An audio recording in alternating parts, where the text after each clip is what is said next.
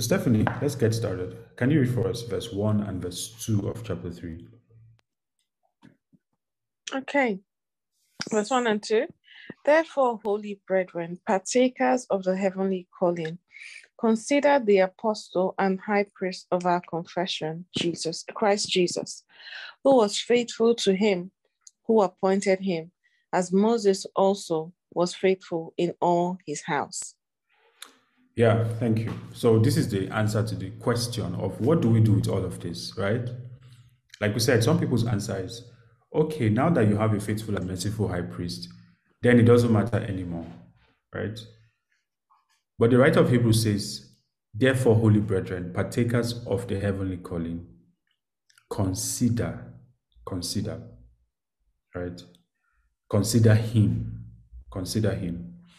And by consider him, it's what we talked about last week, meaning meditate on Christ, meditate on the richness. Like if the gospel sounds too good to be true, for example, then it means that it calls for paying close attention. What is it about man that made God come all the way, right? That's how David used to handle these mysteries. He was the one who prophetically asked in Psalm 8, what we looked at last week, what is man that you are mindful of him, that you take care of him, that you visit him? That's what the writer is saying that we should do. That we should lay hold of the truth until it lays hold of us. Consider the apostle and high priest of our confession, Christ Jesus. Lay hold on what we're saying until it becomes part of you, it becomes part of your arsenal. The reason why he's starting like this is because subsequently, as we're going to see, he's going to challenge our concept of believing. Because he's going to say that believing is not about confession. And this is similar to what we saw James do, right? When we studied the book of James, that believing is not about confession. Believing is about responding. And you can confess many things, but if you're not able to respond, if the fruit of your confession cannot be found in your life, then you have every reason to doubt the confession. And so you need to pay attention to what you have heard until the thing you say you believe provokes the right response from you. If it is provoking the completely opposite response, it means that you have not really believed. So he moves believing away from creed, C-R-E-E-D, to deed, D-E-E-D. When we started this study, we said that this book is going to challenge our regular Pentecostal view of what it means to believe in Christ, right? If you just confess something, if you just say something with your mouth. But chapter 3 is going to challenge that view. And that's why he's saying consider. Because believing is supposed to provoke a response of faith. I don't know if you remember in Jesus's discussion with some of the Pharisees who came to him, right? And were asking him about who he is, where he's coming from in John chapter 6, verse 28 to 29. Let me just read it very quickly to just buttress this point that we're going to soon open up. John chapter 6, verse 28. So some people came to Jesus, and Jesus discerned that they were looking for food, right? And he said, you're following me because you saw 5,000 fed with 5 loaves and 2 fish. And you've done the math, and you've said to yourself that with this guy on the scene, we're not going to have need for food. And in fact, it appears that they were quite happy to believe in him as the new Moses, just on the basis of food, because of course Israel has a very strong connection to miracle food because of the manna.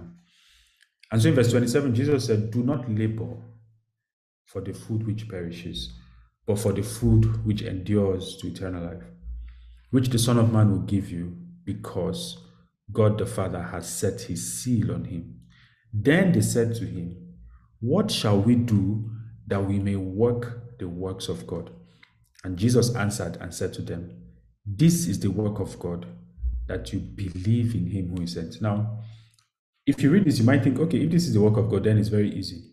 But if you continue reading the verse, you realize that these people didn't even pass this test, right?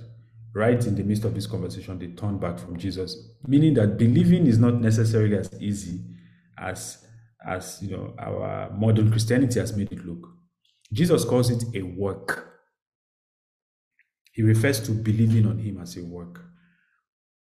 What kind of work is that? It's what we said last week, right? That there's something to do.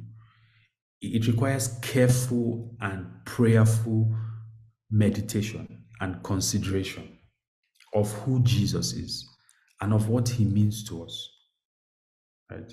Because it's possible that you come to Christ and you come to Christ based on a certain idea, but it's necessary that you build on that if your believing is going to endure. So Jesus considers believing to be work, right? And there's a certain kind of prayer that fosters believing. There's a certain kind of prayer that fosters believing. Jude showed us that prayer. Remember when we studied the book of Jude, he was talking about false teachers and false prophets, and he was saying, "But you, beloved, I want you to build up yourself on your most holy faith, praying in the Holy Spirit."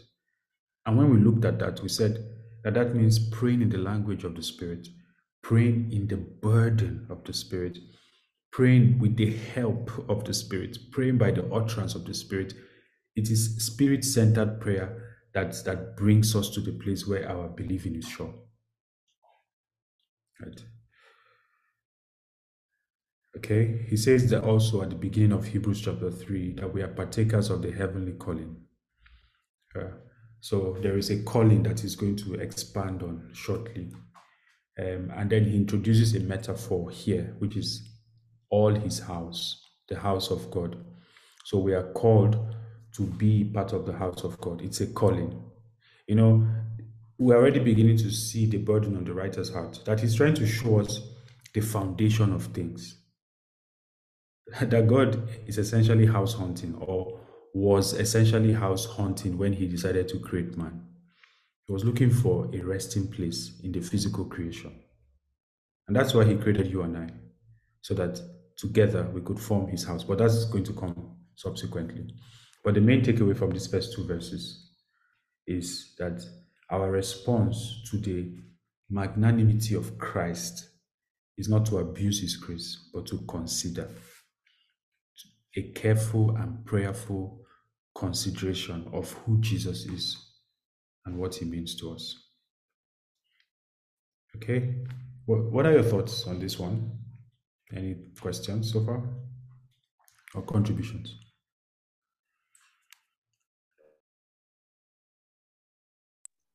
Can we link this to that verse that says, looking unto Jesus, the author, as in this word consider is what I'm particularly focused on. That's what the entire book is about. If you've seen the first two chapters that we studied, that's where we arrived at. And that's how the writer is going to conclude the book, looking unto Jesus. He wants you to realize that when Jesus came, God did the greatest and the best thing he could have done for you and I. And it is a mistake to look away from him and begin to drift back into the Mosaic law, because in this context, that's the particular problem he's dealing with here. Right? But in our context, it's possible for us to drift into so many things. And he's saying that there's nothing you're going to find that it's like Jesus. Okay. Sorry, Joshua, there's two things that's been given and conferred to Jesus. He's been described as the apostle. He's also been described as the high priest, This word apostle, I reckon this is the first time it's mentioned in Hebrew. In this book. Can you just buttress it a bit for, Sure. Thank you for bringing that up, because I was actually planning to talk about it, but it didn't just come in at some point. So he's the apostle, right, and high priest of our confession. Some people believe that there's what they call cessation of spiritual gifts. Some people even believe that miracles have stopped. I'm talking about Christians and theologians.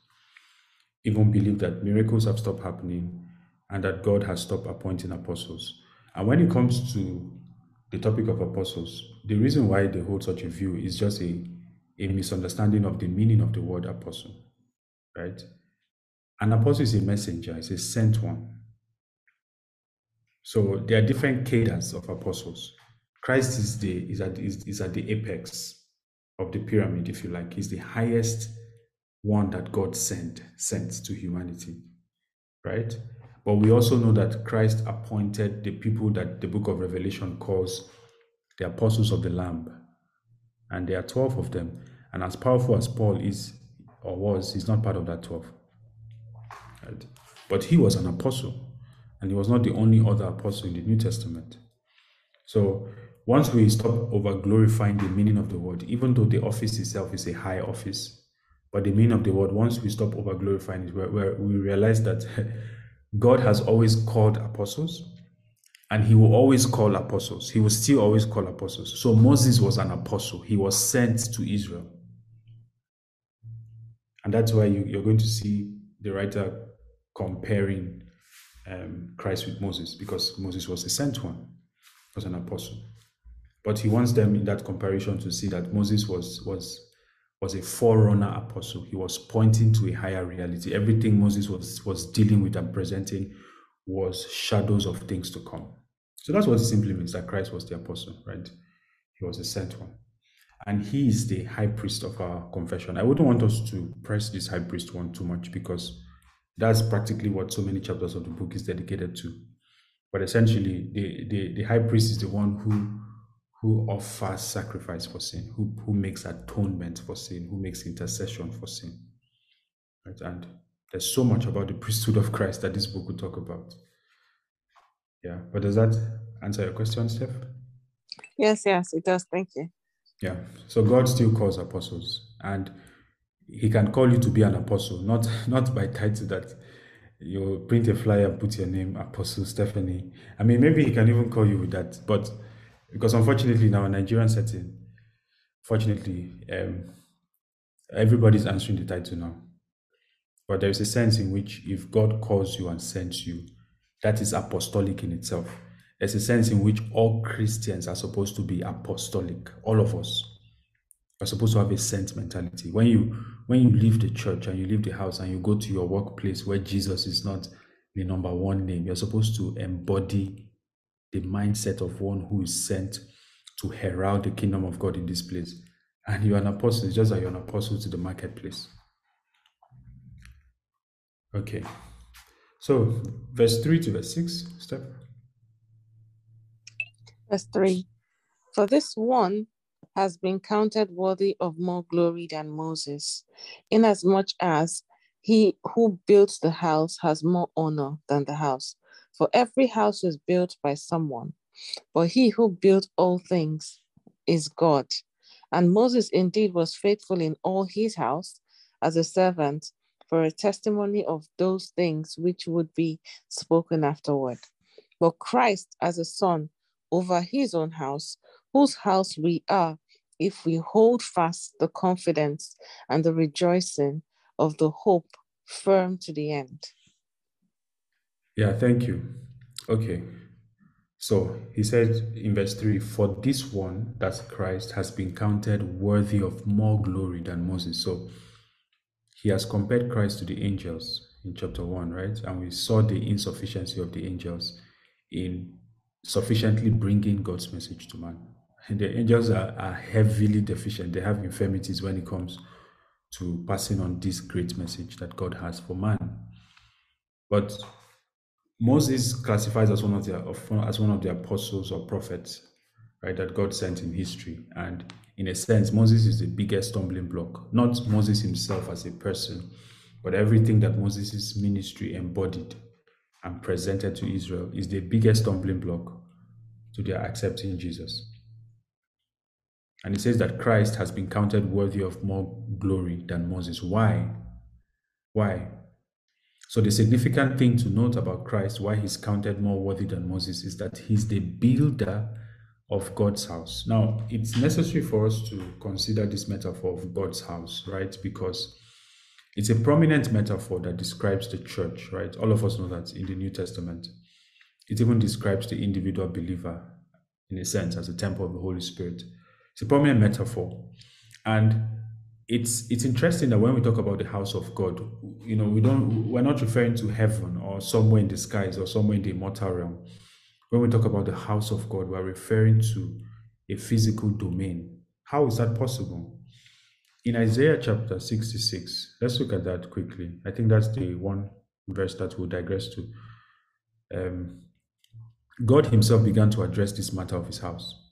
Isaiah chapter 66 says, Thus says the Lord, heaven is my throne and earth is my footstool. So heaven is not his house, it's just his throne. He doesn't live in heaven. Heaven is just his office, as it were. And the earth is his footstool. He says, Where is the house that you will build me? And where is the place of my rest? I want you to see that when God created man, this is what he was looking for. He was looking for rest. Now, not rest in the sense that God is a restless spirit. No, that needs us to satisfy himself, right? Because without us, God existed. He was self-existing. But the thing is that at some point, God wanted to have children. He wanted to have children in the order of Christ, his son, after the image and the likeness of Christ. And his desire for those children is that they will reflect him. Now, God is locked up in the spirit realm.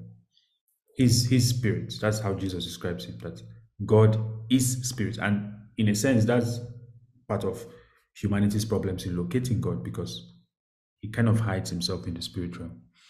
His antidote for that was that there's going to be a physical creation. And man was supposed to be at the apex of that physical creation. And because nothing physical can contain God, God gave man a spirit. He didn't make man a spirit, but God gave him a spirit. And he gave him a spirit that has the capacity to contain a measure of God. To contain a measure of God. I don't know if you remember the story of the Decapolis and the madman of Gadara. How many legions of demons were in one man? Legions of demons were in one man. And yet he was still walking around normal. Well, he wasn't normal, but it was so, the amount of demons that were in him that he carried around for all those years. When Jesus cast them into swine, all the swine perished within seconds. The thing that a man carried, animals could not contain for a second. There is an infinite capacity in man for God.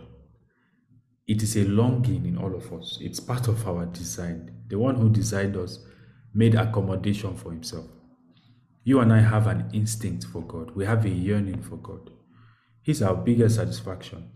And the biggest mistake we can make is to begin to dig cisterns and begin to find our joy elsewhere, because we are going to find eventually that those are not joys. That's the story of the book of Ecclesiastes. That's what leads to addictions, right? And bondages. Trying to find satisfaction, trying to pour matter into eternity, essentially. Whether you use liquor or you use, cigarettes, or you use sex, or you use sports, or whatever it is, trying to pour earthly matter into eternity. You'll just realize that nothing eternal, nothing physical can satisfy the void in your heart. But God is asking a question to all mankind. Where is the place of my rest? In a sense, he's asking you and me, where is the place? Have you prepared room for me in your heart? Or are you just restless, pursuing career, pursuing family, have you prepared room for me in your heart? Where is the place of my rest? So it is no coincidence that when God created man on the 6th day, the Bible says on the 7th day, he rested. That rest is a refreshing kind of rest, because that's what the Bible tells us, that God rested and was refreshed. That in man, God has found a place in the physical creation where he can be at home. Now, the thing is that no man except Christ has the capacity to bear the full measure of God. It's not possible. The only way that the full measure of God can be contained is in a people, is in all of us.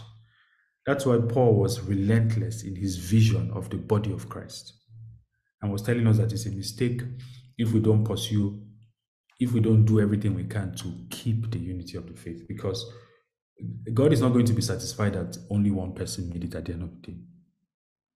But God is looking for a people.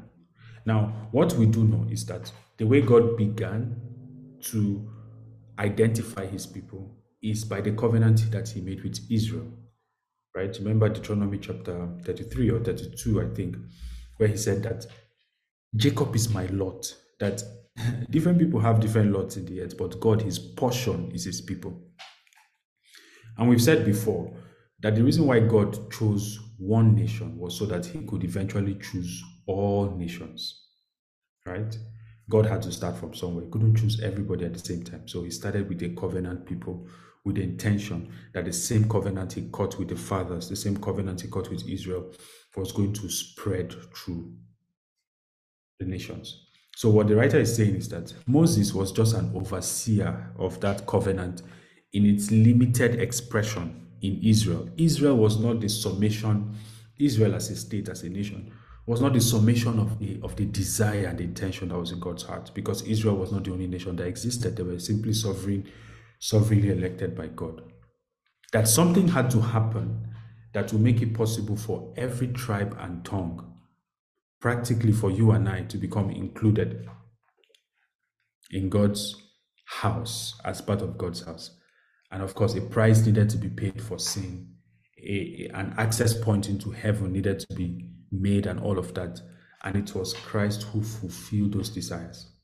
And so the writer is saying that this house that is going to contain God one day on the earth and contains him in a measure today on the earth, the builder of that house is Christ. He's the one that furnishes each person with grace. He's the one that calls each person, that furnishes each person with gifts, with grace. He's the one that creates you uniquely. He's the administrator of God's kingdom. So that's what the metaphor of a house is doing in this scripture. It says, every house is built by someone, but he who built all things is God. I mean, in chapter 2, the writers already made the case that Jesus is God, right? And it says in verse 5, and Moses indeed was faithful in all his house as a servant, for a testimony to those of those things which will be spoken afterwards. But Christ as a son over his own house. So he's the builder and he's the inheritor.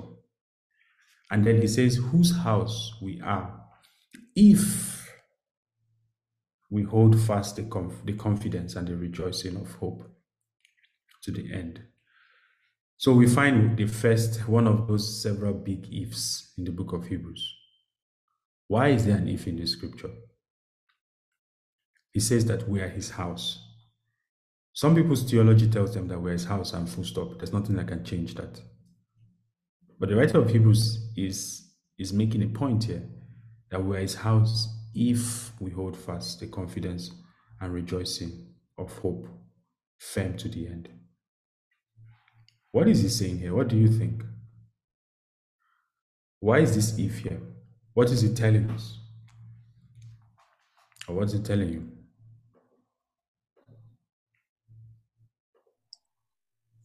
Maybe something like those that are not able to. It is possible that some people would not be able to hold fast to the end. That's basically what I can say. Okay. Not to be picky, but is it that some people will not be able to, or is it that they will not hold fast? They will choose not to hold fast. Okay. So they will turn away from it. But the thing is why? I don't know why. Okay, thank you. Any other thoughts?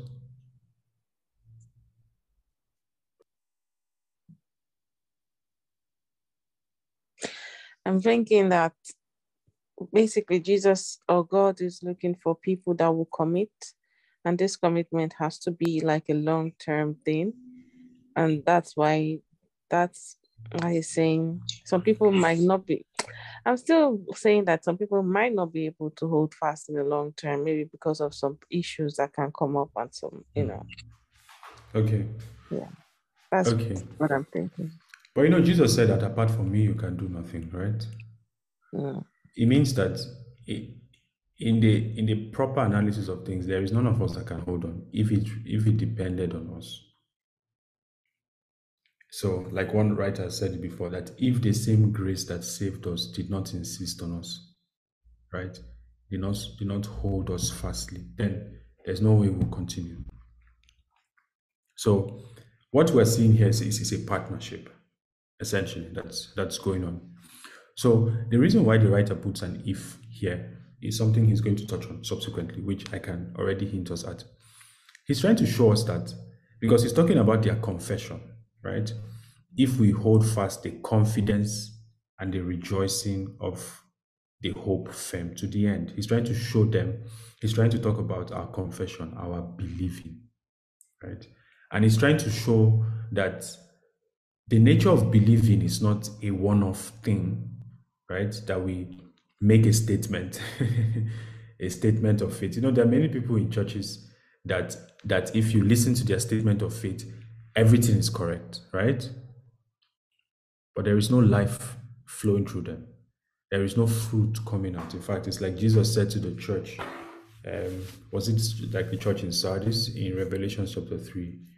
The church that has a name that is alive, but yet it is dead.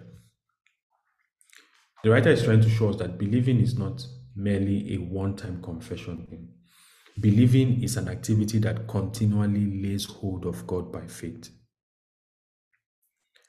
Let no one deceive us that, once we come to God and once we come to Jesus, there is nothing else absolutely left to do. Someone has once said that the New Testament is full of a big done. Jesus has finished everything and he has called you. There are so many problems with holding that kind of view because even Paul didn't hold the language of assurance.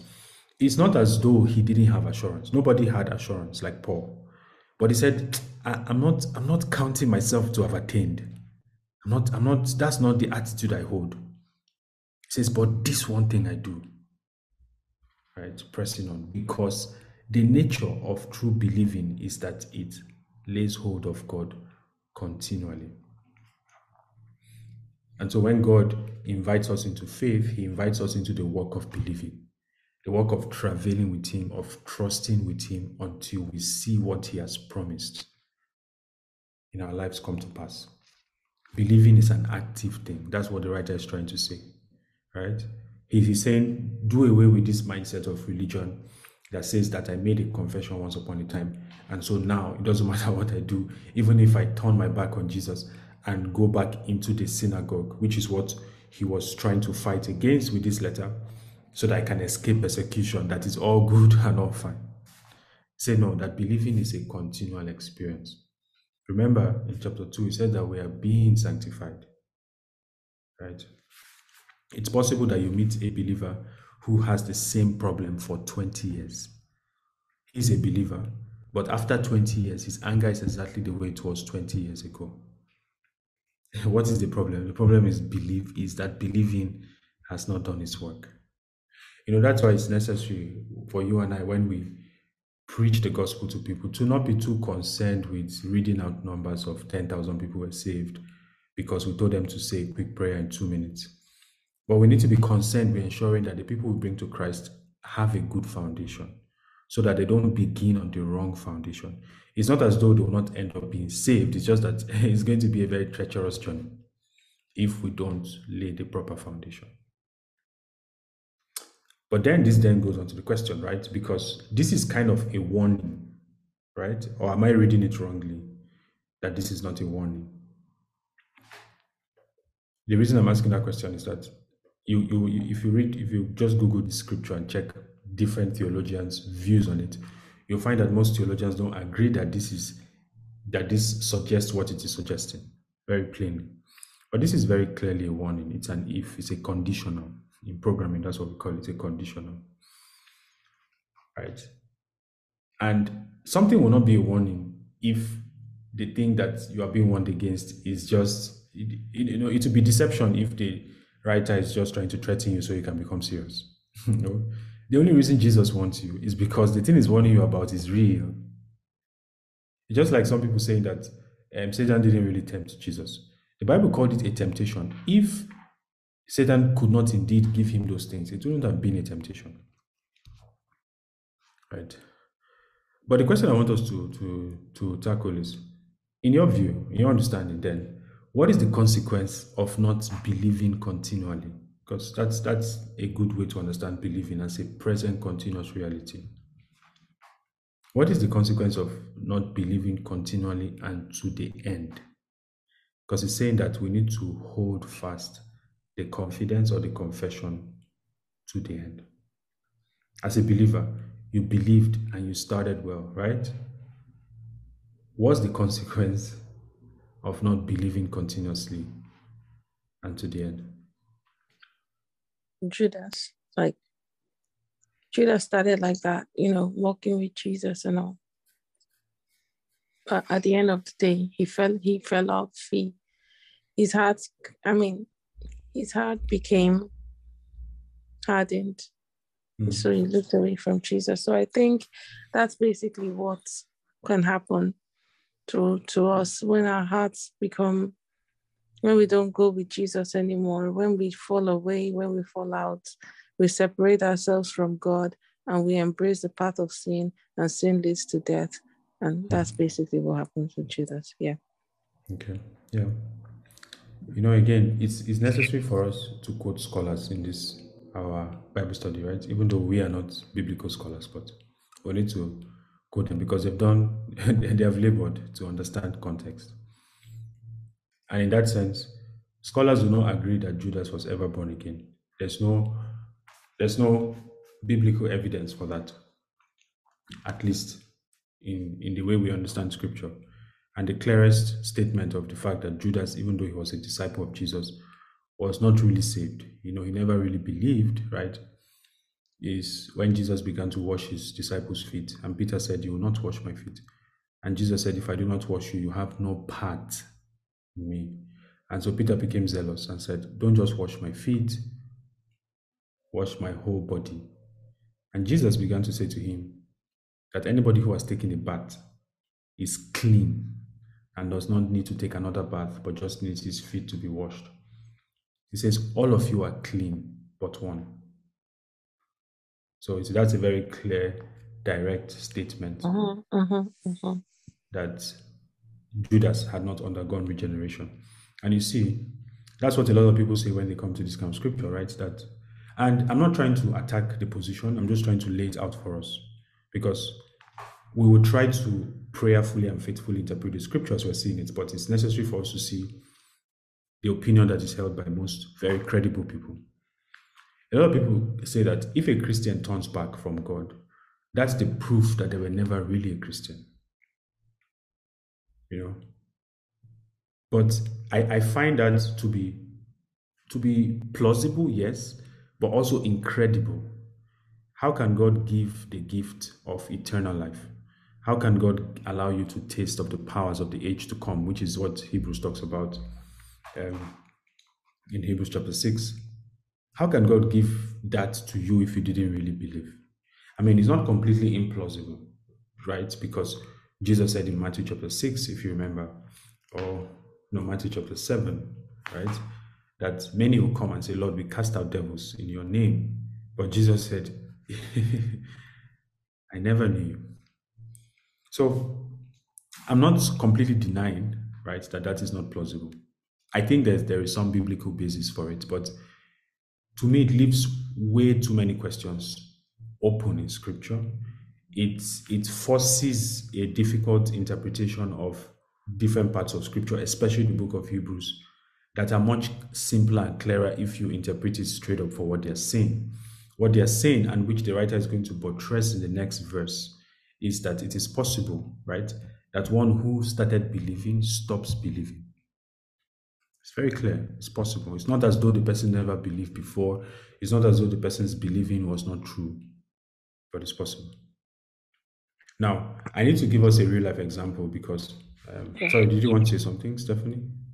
No, I mean, I was just thinking about the list of people that Paul mentioned. I think it was in when he was talking to Timothy, or is it Titus? He mentioned Demas, or something like that, a name like that was with him, but he turned his back on him and went into the world, and it just that guy probably believed at some point, but something made him turn away. So Yes, basically saying that there's a school of thought that says he never believed in the first place. Okay. And there are scriptures that also suggest that. Because when you read Jude, for example, when he's talking about the apostates, right, he says that they were foreordained for this kind of destruction. Even John tells us that, the fact that they came from us but left us is a proof that they were never really of us. And so, of course, you can find those scriptures, right? And it's necessary that we know that those scriptures are there so that we don't end up holding too much of a dogmatic position about this. But it's also necessary to see the very plain scriptures. And the verses, I'm taking time to explain this now so that when we get to the verses below, it becomes clear what the writer is saying, because it's like the verses below are much clearer than this, right? That it's possible to believe and stop believing. Now, you may have heard of the name Billy Graham, right? Of course, not you may have. All of us have heard of the name Billy Graham. Yeah. But you probably may have never heard of the name Charles Templeton. Or have you? He was a Canadian televangelist. He was a contemporary of Billy Graham. Right? They were the rave of televangelism in the 1930s and in the 1940s. In fact, Charles Templeton had a program called, you know what it means for you to be, I don't need to explain too much. You know what it means when we say you are a contemporary of Billy Graham. Right? But you can go to Wikipedia and read about Charles Templeton. He kept doubting this. In fact, everything that Hebrews is saying is exactly what happened to Charles Templeton. He began by drifting. What chapter 2 warned against. Drifting is that you begin to doubt the word of God. You begin to hear it, but you don't allow it to affect your heart. You don't allow it challenge you. You begin to say, you begin to find fault in it. Maybe even begin to read scientific textbooks that expose all the possible, in their view, weaknesses. You begin to poison your faith, drifting. You begin to stop attending church. You begin to stop listening to the word of God. And drifting ultimately leads to unbelief. Right? And essentially, he died an atheist, a tele-evangelist, who was born again, who confessed Jesus, who led many to Christ, who was a contemporary of Billy Graham. He died an atheist. And he didn't die young. He died in 2001. So somebody was preaching in the 1930s and 40s, died in 2001. He didn't die young. Right? It says that we are the house of God if we hold fast the confidence and the rejoicing of the hope firm to the end. I'd asked us, what is the consequence of not believing continuously? Well, there's no simple answer to the question. My answer, which I was able to arrive at prayerfully, at least so far, is that there are two streams, right, of consequences. There's the immediate consequence, and then there's the future consequence. If the immediate consequence of drifting is not checked, is not corrected, and it continues, it's going to lead to the future consequence. The reason why many people do not believe that it's possible to lose their salvation is that they're only looking at the immediate consequence. And when they look at the immediate consequence, they don't see what the problem is. There are many illnesses that if only you can detect them early, you can stop them from being a terminal disease. But if you are not able to detect them early or treat them early, they're going to become incurable. That's the kind of sickness that unbelief is. Unbelief can be checked before it deteriorates to apostasy. So what is the immediate consequence of not believing? The immediate consequence is that we'll fail to enter God's rest. Now, one thing you'll notice as we do chapter 3 and chapter 4 is that God's rest has at least 3 or 4 definitions, right? And we've already seen the first part of God's rest, which is the fact that God rested from his creative enterprise. He rested, right, as Genesis chapter 1 tells us. But another dimension of God's rest is the freedom that God gives us from restlessness, from anxiety, right? From a life of wandering, from a life on the run, as it were. In Ephesians chapter 2, Paul says that you are no longer strangers to the commonwealth of Israel. Have you seen a Christian who's like a stranger, who does not know their identity in God, running from pillar to post, a victim of anxiety? That's a sign that you have not continued believing. And that's the immediate consequence, that yes, you are a Christian, yes, you are saved, yes, you're going to heaven, but the thing that God wants to put on display is not going to find expression in your life. The righteousness, the peace, the joy that is in the Holy Ghost, that is the mark of any kingdom person, it's just not going to flow through your life, but you're a Christian. That's the immediate consequence of unbelief.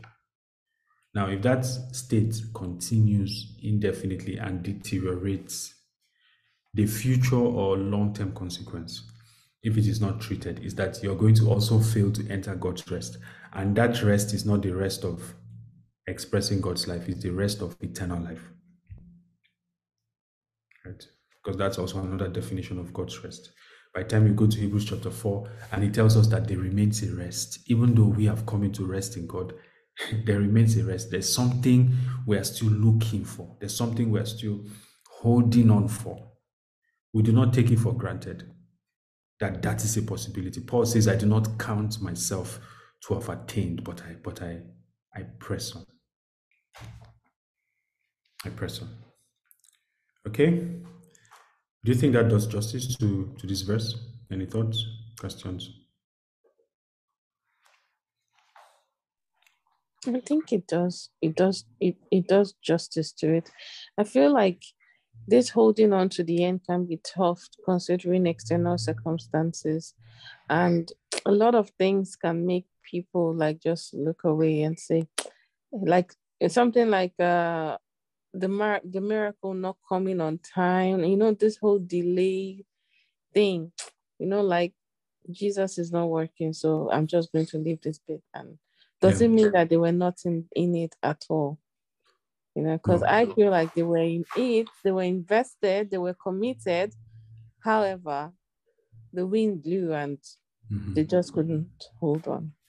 Yeah. That's the danger that the audience, the writer is writing to. That's the danger they are facing. If you remember the introduction to this book, right? That they came to Christ in the Roman Empire and it was wonderful. And then intense persecution started. Imagine that you couldn't send your kids to school just because you were Christian. And not only that, imagine that as a Jew, you could remedy the situation by simply just identifying as a Jew and going to the synagogue and denying Christ in the door and then getting in. And then everything is back to the social order that you know. And that's why his focus is, see, I know that the pressure is much, but forget about that breakthrough and that miracle and look at Jesus. Consider him. Consider him. Of course, there are many things he can do for you. There are many things he can say to you. He can take away your pain. He can do so many things. He can give you breakthrough, but never arrive at the point where breakthrough becomes your God. It says, consider him. Consider him. Right? And like we said, salvation is not an epileptic thing, right? God does not change his mind every second. That, Stephanie does not have faith today, so she's out. And then Stephanie has faith tomorrow. And then she's back in, right? It's very hard. I believe a Christian can lose their salvation, but I believe that it is very, very hard for it to happen. Right? So God does not kick you out just because you don't have faith anymore. Some Christians can stay in a state of unbelief for 20 years and still be Christians by the mercy of God. That's why he's a merciful and faithful high priest. It's just that your life won't express the kingdom values, right? You won't enter that rest where you know who God is, where you know what it means for God to fight for you and win your battles and be the one who lifts your head. But you'll still be a Christian. But the burden of Hebrews is not to tell us that, okay, it's possible for you to go for 50 years drifting and you still be fine. That's not the kind of mindset, because he's saying that kind of mindset is really dangerous.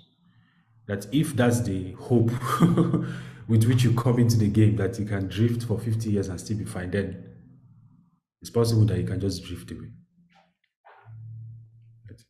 So God knows that we are weak, and he knows that there are times of weakness. Like we said last week, he knows that we are prone to drifting. And we're going to see the antidote to that, right? He knows that we're prone to drift, and that's why Jesus is a merciful and faithful high priest. But we must remember that we are not supposed to be abusers of the grace of God, that there is help in Him, that every time we turn to Him, we can find help. And if we continuously ignore this great and beautiful work that He does for us in the heavens, then there is no other sacrifice that is left. Okay? So let's read from verse 7 to 13, Stephanie. Thank you, Joshua. So before I forget, praying this prayer, Lord, help me to remain in you, or something like insist on me. Is it okay? Or would that be counted as a creed or just a confession? Anything that qualifies as prayer is a good prayer. You know, I can give you examples of people who drifted. I don't know if you know this hymn, Thou Fountain of All Blessing, something like this. Yes. Very beautiful hymn. Yes. The man who wrote it, if you like, one of the stanzas in the hymn says that my heart is prone to drifting. I'm prone to wander. Yeah. It's prone to wander. That just keep me. Mm. And the man actually drifted and wandered. Jesus. And then in his old age, at least so the story has it, from credible sources, in his old age, he was on the bus and he heard an old woman singing his hymn. Oh my God. And he turned to her and said that, do you know that it's me, this wretched miserable man, that wrote that hymn? And so she led him back to Christ. Wow. So because of that prayer, God was faithful to keep him. But you see, when I was reading, the Holy Spirit said to me that it is true that you are prone to drift and to wander. But the good news of the gospel is that your proneness to drift and to wander is not as strong as the power and the ability of the Holy Spirit to keep right? you. To produce discipline and self-control. So as much as we acknowledge our infirmity, there's no other option. You're going to find yourself so weak many times. You just learn that you are weak and acknowledge it. But the nature of faith is that we must also hold on and say, Holy Ghost, there's a power in you. There's a power in you. There's a dunamis. I'm not supposed to be a slave to this thing all my days. There's, and by this thing I mean sin. I remember as growing up as a teenager, because I didn't really know God, I was convinced that it's not possible to be sexually pure. And when I say sexually pure, I mean like masturbation and all of this stuff. Because the struggle was real and intense. And you see, that's where Satan wants you to reach. And as long as that's your gospel, there's no way out for you. And that's why Paul says, reckon, that you are dead indeed to sin and alive to God. And so God, I know that I'm prone to drifting, but I know that there's a power in you. And I pray that by your grace, let my own life be the testimony of the power that is in you. That's my prayer. I know that on this journey, there needs to be discipline. I'm not even going to say, because I'm prone to drifting and because there's grace, so therefore, let's just be going jolly. Jude says, keep yourselves in the love of God. He wouldn't, that's a military term. Keep yourselves in the love of God. There's discipline. Peter said, add to your faith knowledge. I know you have faith, and to a large extent, your faith is enough, but just in case you want to get more, add to your faith. For me, I'm not going to stand because I'm strong. No, I'm going to stand because he holds me. But I acknowledge also that his Holy Spirit can help me. His Holy Spirit can help me. My life is not going to glorify sin by the grace of God. My life is not going to glorify drifting.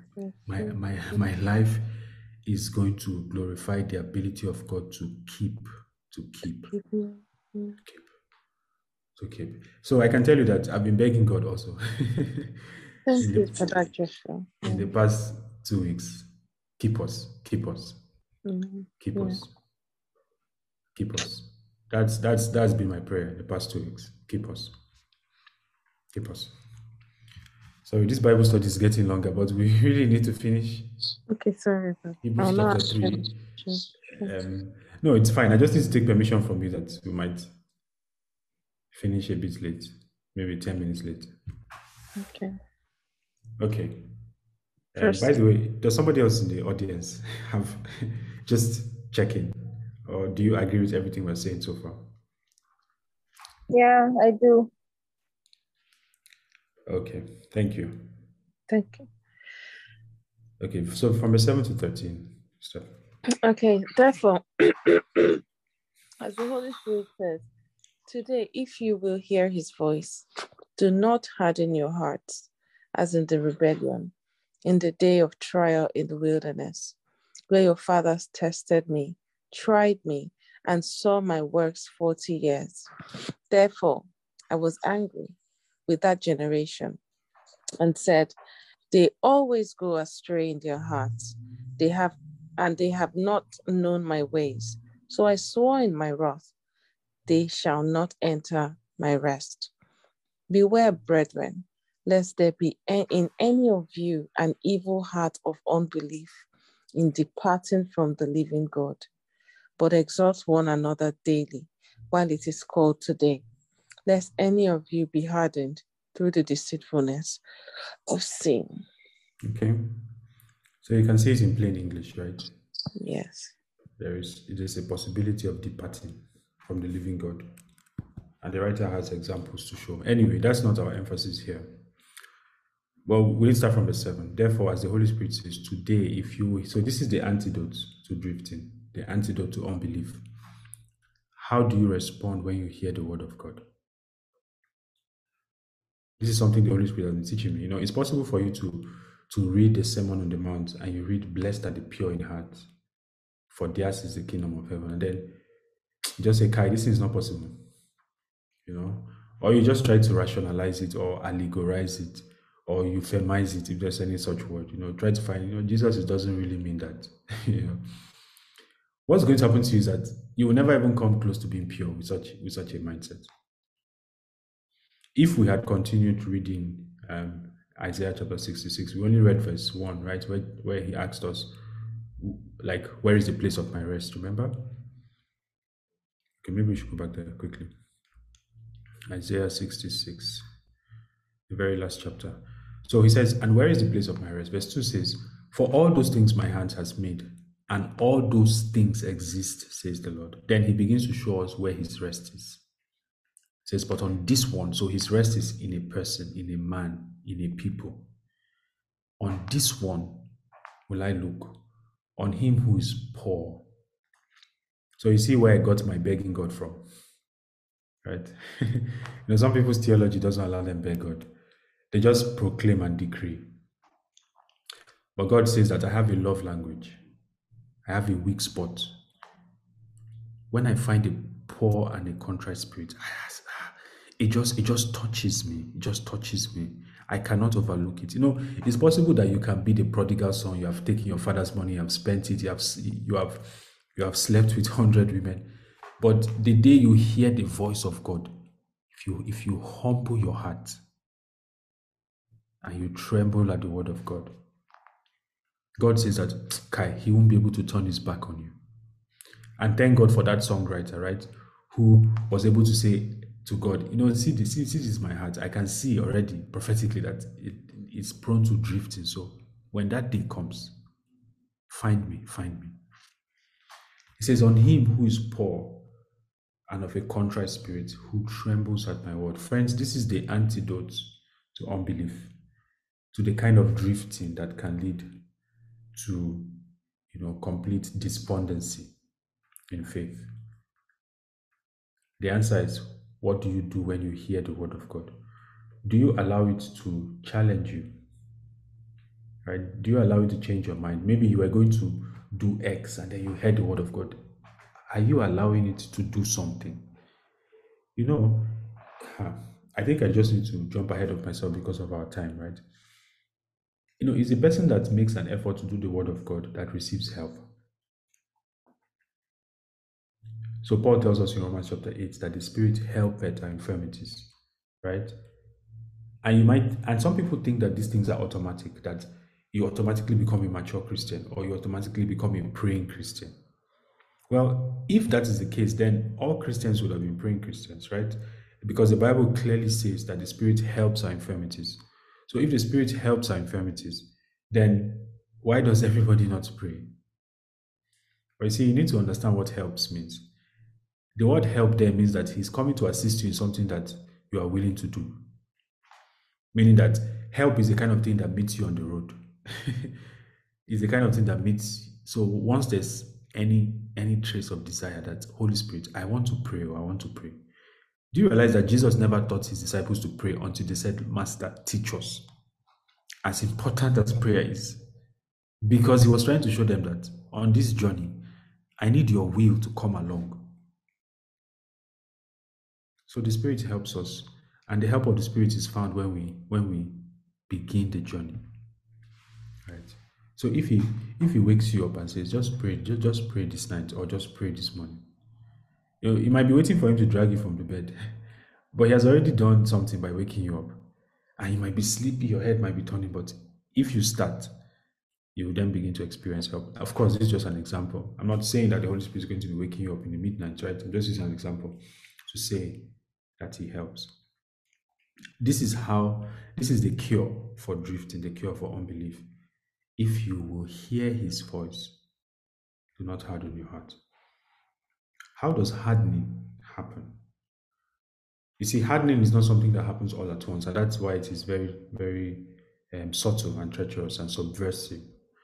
Hardening is the outcome of a continual refusal to act on the word of God. A continual refusal to submit on the word of God. You just keep hearing it, but you don't make plans to do it.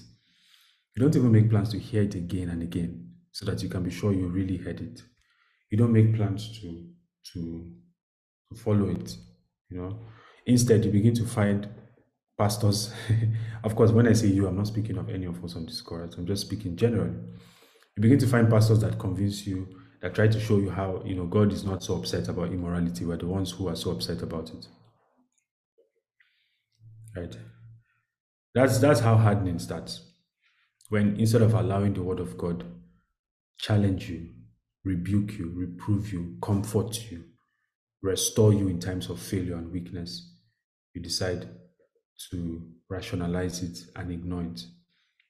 And like that, an evil heart is cultivated, so that what began as drifting ends up as unbelief. But it is to the contrite heart, to the one who is poor in spirit, that God looks upon, those who tremble at the word of God. Right?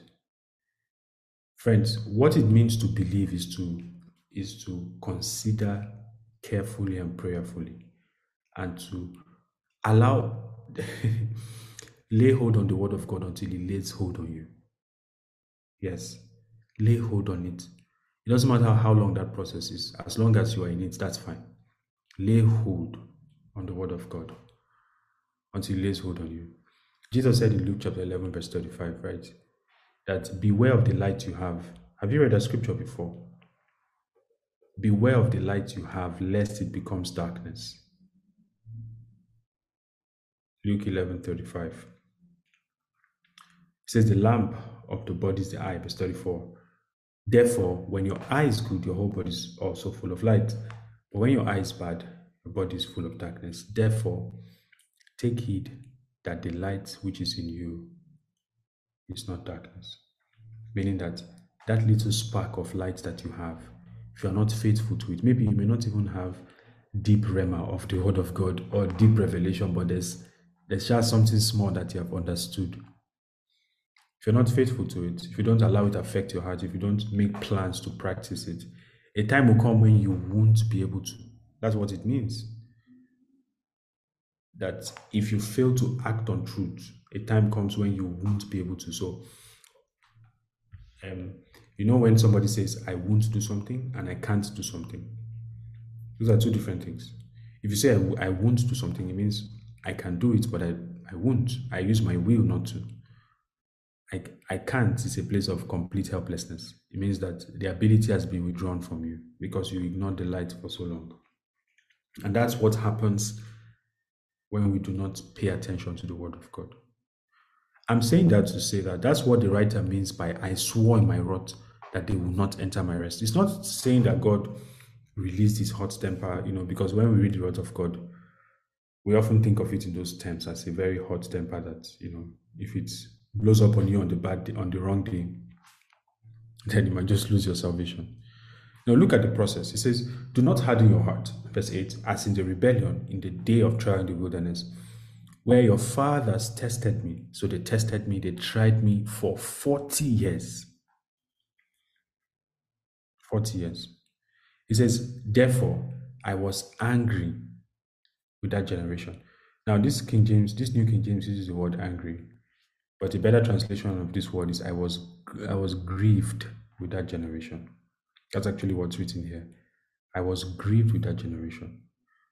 And Paul tells us that it's possible that the Holy Spirit can be grieved in a believer today. And that's how it begins, right? Have you tried to do something before? Maybe you offended somebody and you refuse to apologize. And then the Holy Spirit is now grieved in your heart. It's possible for you to ignore it and still be speaking in tongues, and try to shout louder so that you can feel the anointing. But our virtue of sincerity is all we have in our dealings with the Holy Spirit. And if we're going to maintain the same intensity of burning and flame, we need to learn how to be honest before Him, how to be open before Him, how to recognize that, wait, something is not right in my heart. The Holy Spirit is grieved. This thing I did, He doesn't like it. This thing I'm about to do, He doesn't like it. This thing I said, He doesn't like it. He's grieved. And bring yourself to the place where you don't perpetuate that state of grieving, where your life does not become a continual grieving of the Holy Spirit, willingly, without any plans to change. So the Holy Spirit warns us. He brings signals and promptings into our hearts. And it is only when we ignore the warnings and the grieving of the Holy Spirit. And for Israel, it was 40 years. Wow. How merciful God is. And God said, the problem is these people's heart. They have not set their heart to be steadfast with me, to be faithful with me, to follow through in every season. And therefore, I swore in my wrath. The wrath of God is the moral justice of God. And that's what happens to us. Like when you read the word of God, in a large sense, the word of God is actually the natural working of things. You can even read the word of God as like the law of cause and effect. That the one who continues to ignore truth and doesn't act on it is going to arrive at a place one day where they realize that the power to act on it has left them because of the moral justice of God. The thing is that you and I don't know what that distance is. Right? So there's no need to play with the distance and say, how much can I test the wrath of God before I know its elastic limit? God can decide that the elastic limit for Stephan is 75 years and the elastic limit for Saul is 3 years. You don't know that. And we don't know, right? And so it says in verse 11, I swore in my wrath that they will not enter my rest. And we see that rest here is the promise of the promised land, essentially. Like we said, the rest of God means different things depending on the context. So in this context, the rest here is the rest of the promised land. And if we were to translate it into the New Testament, the promised land is the riches of the life that is available in Christ. So I don't believe that even at this point, when he says they shall not enter my rest, I don't believe that he's necessarily saying that eternally they are doomed. No, it's not that easy to lose your salvation. No, it's not that easy. What he's saying is that God wants more than just to take you to heaven. God wants my life and your life to overflow with righteousness, with peace, with joy in the Holy Ghost, with a lovely restedness in Him. And that it's possible that we never enter that rest. We never become the thing for which God created us to become. Right? Yeah. But it's now verse 12 that now tells us that, beware, brethren, lest there be in any of you an evil heart of unbelief in departing from the living God. And he now tells us a second antidote, which is the fellowship of believers. Exhort one another, that is, comfort one another, build up one another, right? So the good news is that if you stay in community, there's a almost 100% guarantee that unbelief will not be your end if you stay in community. And if you know that, it means you should be aware when Satan has stirred up your emotions, stirred up your environment so much, and the solution he recommends is, you know what, don't go to church, don't go to Bible study, don't join corporate prayer. And you do that 1 week, 1 month, 1 year, 3 years. No. As long as you don't allow yourself, because down the line in Hebrews, it's going to tell us not forsaking the gathering of ourselves together. It is a weapon against unbelief. That when we come into the house of God, which is the fellowship of believers, something, we looked at this in the laying on of hands, right? Something from your brother's spirit, something from your sister's spirit will just rub off on your spirit, and it will make a difference. Okay? Do you have any thoughts on this? It's clear to me, very clear. Thank you, Joshua. Okay. So in the final few minutes we have, let's just read the last few verses and say a word or two on them and close. Verse 14 now to verse 19. Okay, from verse 14. For we have become partakers of Christ if we hold the beginning of our confidence steadfast to the end. While it is said, today, if you will hear his voice, do not harden your hearts as in the rebellion. For who, having heard, rebelled? Indeed, was it not all who came out of Egypt, led by Moses? Now, with whom was he angry 40 years? Was it not with those who sinned, whose corpses fell in the wilderness? And to whom did he swear that they would not enter his rest, but to those who did not obey? So we see that they could not enter in because of unbelief. Yeah, thank you. Ideally, if we had more time, chapter 3 is not where we're supposed to stop, right? Because as you can see, it's as though his thoughts are abruptly broken. He's setting up this example to show us that now that we're in Christ, we have entered into a certain kind of rest, but there still remains a rest, and we must not take it for granted that our journey of believing has to continue. But I think these final few verses were quite clear. First of all, it tells us that we are partakers of Christ. And that's a beautiful thing, right? That we are in fellowship with Christ, we're in league with Christ.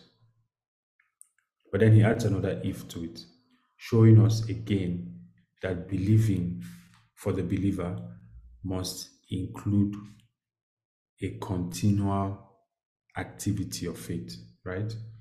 It's not a one-time, one-off thing. And so that's why if you meet a believer who has stopped believing, that's a gospel project. Don't allow yourself to believe, but this person goes to church, this person made a confession, so they are fine. No. Contend for them in prayer. Bring again the gospel of Jesus to them, because that's a slippery state for anyone to be in. And when you notice in your own heart, right, that unbelief is beginning to overwhelm you, all of us are prone to this. Remember what he said. Begin to hear again. And when you hear, don't harden your heart. And if hearing is not helping you, come into the community, come into the house of God. Call your friend, call your brother, call your sister, And if it's not so much that they are preaching to you or that they have wise words for you, it's just that there's just security in that space, right? That's what it means by exhort one another daily. It's not so much preach to one another. The word there is actually comfort. You can even just go to a fellow believer's house and just sleep and just cry out your sorrows. Just be there, sha. Don't go to an unbeliever's house. It's not necessarily the fact that you are speaking in tongues, because the Holy Spirit knows that it's not every time like that you can be doing that. And so don't feel that just because you cannot be at 100% top game, therefore you need to let everything go. No. Right? Stay in the fellowship of believers. So to summarize what we've looked at in Hebrews 3 and what he's saying, the main thing he's trying to do is to show us what believing is, and by doing that, show us what unbelief is. Unbelief in the life of a Christian, which is a possibility, is a failure to act on the truth, a failure to respond to the word of God, a continued failure to respond. Not that he's falling and rising or, failing and trying, no, but that he's just completely failing to respond. If you even attempt to respond, some people, when they hear Apostle Rome, for example, saying that if you don't pray for 10 hours, you're like Batman or something like this, they get offended, and then they now start finding a theology to explain that it's not by how long you pray, it's by the quality, when you hear those kind of things that challenge your faith, why not try to do it? There's a 100% chance that you're going to fail, probably, right? But then it is in failing that you now realize how much you need help. And as long as you are in that state where you realize your need for help, then you are healthy. But the one who doesn't even try to do, the one who just writes it off that this legalistic people, the one who doesn't even try to do, is going to come to a point where they will actually not be able to do. Eventually, that's what unbelief is. And here in the final few verses, the writer equates believing to obeying. Verse 18 says, "And to whom did he swear that they will not enter his rest, but to those who did not obey?" So he's exchanging obeying for believing. And obeying there means responding, right? To go from hearing to obeying. To be able to do that, we need, like we said, we need to sit carefully and prayerfully with the word of God. We need to meditate on it. We need to make plans to obey it. And after we have made those plans, we need to commit it to God.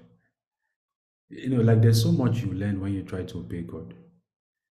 And you might fail in that enterprise initially, but that's a good thing itself. The fact that you are making plans to obey is where God wants you to be. Where he doesn't want you to be is where you are not making plans to obey. And we've seen also that at its tail end, at the ultimate future long-term end, unbelief, if it's not checked, can lead to departing from the living God and failing to enter his rest. Whatever that means, if you are in the camp that denies that this means losing your salvation, whatever it means, failing to enter God's rest does not sound like anything that any Christian should want to aim for. Right? And we have seen that the cure for unbelief is to allow the word of God to affect our hearts. Right? Rather than allegorize the word of God, we're supposed to fix our hearts permanently on it and allow the Holy Spirit to produce the fruit of the word of God in us. In summary, the message is what the Holy Spirit says, that today, if you hear his voice, do not harden your heart. Yes, I pray that the Spirit of God will help us to be a people that tremble at the word of God. Amen. Yeah. So much rest on this. That when God is faithful to whisper to us, when he's faithful to bring us counsel, that it may be harsh, it may be painful, it may be not what we expect, but we would always have the virtue of humility towards God's word and say, God, if this is your word, then produce it in me. And I trust God that he would help us in the mighty name of Jesus. Amen. Joshua, sorry, just one more thing. I've come across a lot of people who say things like trying to, and I'm a Christian, I pray. However, I only pray when I need something. So it's like trying to enjoy the best of both worlds. And then they say things to people like you that you're just too serious. That Christianity is simple. Even Paul said the simplicity of the gospel. It's simple. Why are you making it so difficult? God wants us to enjoy our lives. Would you say that kind of walk is falling and rising or departing? I don't even know where to classify this. That is departing. Like the next time somebody tells you that the gospel is simple, ask the person to explain the Trinity. That how is God 3 in 1 and yet one? Like, ask the person to explain it. Then the person will realize that they need to revisit the word simple in that verse, right? You know, how do you know that you are being deceived? You know, one thing we didn't touch on was what the writer calls the deceitfulness of sin, Of sin, yeah. right? Which is when sin now begins, and that's how sin hardens your heart. That if sin wasn't deceitful, it probably wouldn't harden your heart. How do you know you're being deceived? Is when anything whatsoever convinces you that you need to stop pressing into God. Mm. That's how Satan comes. That you need to stop praying, that your own is too much. You know? But they're not praying. It's not like they stop. They are praying, but when they need something. Well, I must say, to be honest with you, anything that makes a Christian pray is a good, is a good thing. At least in my own experience, that's how God sees it. It's not perfect, but if you're sharp praying, then let's just leave you. You know, God will help you one day. Anything that makes a Christian pray is a good thing. Even if it's breakthrough, you're praying for morning to night. As long as you are in the place where you have finally discovered that is God I need for life, then you are getting closer to what it means to be a man, and that's fine. Okay. Right. Anything that makes a Christian pray, anything is a good thing. That's why even if it's suffering that will make a Christian pray, God doesn't mind. If it is needs, it's just that at some point you will need to answer, the question of what do I really want in my walk with God. And the writer of Hebrews is going to talk about maturity in this book. In a sense, this book is also about, it's like the book of James. It's about going into maturity. When you begin to go into maturity, you begin to realize some of the foundational things we've been talking about. That the only reason you and I were created was for God. And when I wake up in the morning, the question is, how can my life bring him pleasure? And because God is spirit, there's no other way I can do that but in prayer. And the first purpose of prayer is for intimacy. It's not for getting things. Jesus, when he taught to pray, he said, Our Father. You can preach a 15-part series on just those two sentences. Our Father, because when everything fails, our generation has not seen war, for example, where all the property and the degrees that you are fighting for are just burnt to ashes, and all you have is your life. When you are in that place, you will know that our Father is all you need. That whether there's food in your stomach or there is money in your bank account, if you have our Father, you just realize that at the basic, at the very fundamental, and that's what Christianity is concerned with. Many things can meet your need. You can have a rich uncle that meets your need. Christianity, yes, is concerned with those things, but those things are secondary. What Christianity is concerned about is the things that are the foundation, the things that are fundamental. And as much as you pursue everything else, which we must do, actually, because in the Lord's Prayer, he actually got to deliberate matters, right? So as much as we must pursue those things, the richness, when you look at two Christians, you can see that one has a depth with God. For me, that's what I want. I know that it's nice to raise your hand and 10 people fall. And you realize that in Jesus' life, all the miracles he did, when he was on the cross, none of them came and stood by him. As much as I want power, I want to move in power, I want riches. No, that's not my biggest desire. That's not my biggest desire. I was praying this earnestly last night. No, that God, this is not where I want to. This is not it. No. I want my biggest desire to be that I know God, because that's why I was created. That's why I was created. Paul says that I may know him. I was created for fellowship with him. I want my intimacy with God to be the thing that stands out. I want it to be the thing that motivates my praying. If you see me praying for nations, see me praying for, it's not, it's because of the Father. I didn't come there to pray for nations, but as I was talking to him, I noticed that nations were on his heart. Of course, many mighty things will happen, but God, let all those mighty things always be secondary. Because the worst place you can be is that you have those mighty things and you lose God. What shall it profit a man if he gains the whole world and he loses his soul? I can tell you that it's possible that God can allow you taste of it a bit. When he just withdraws his grace and then you see yourself with everything you prayed for, but there's no God. You can't find him anywhere.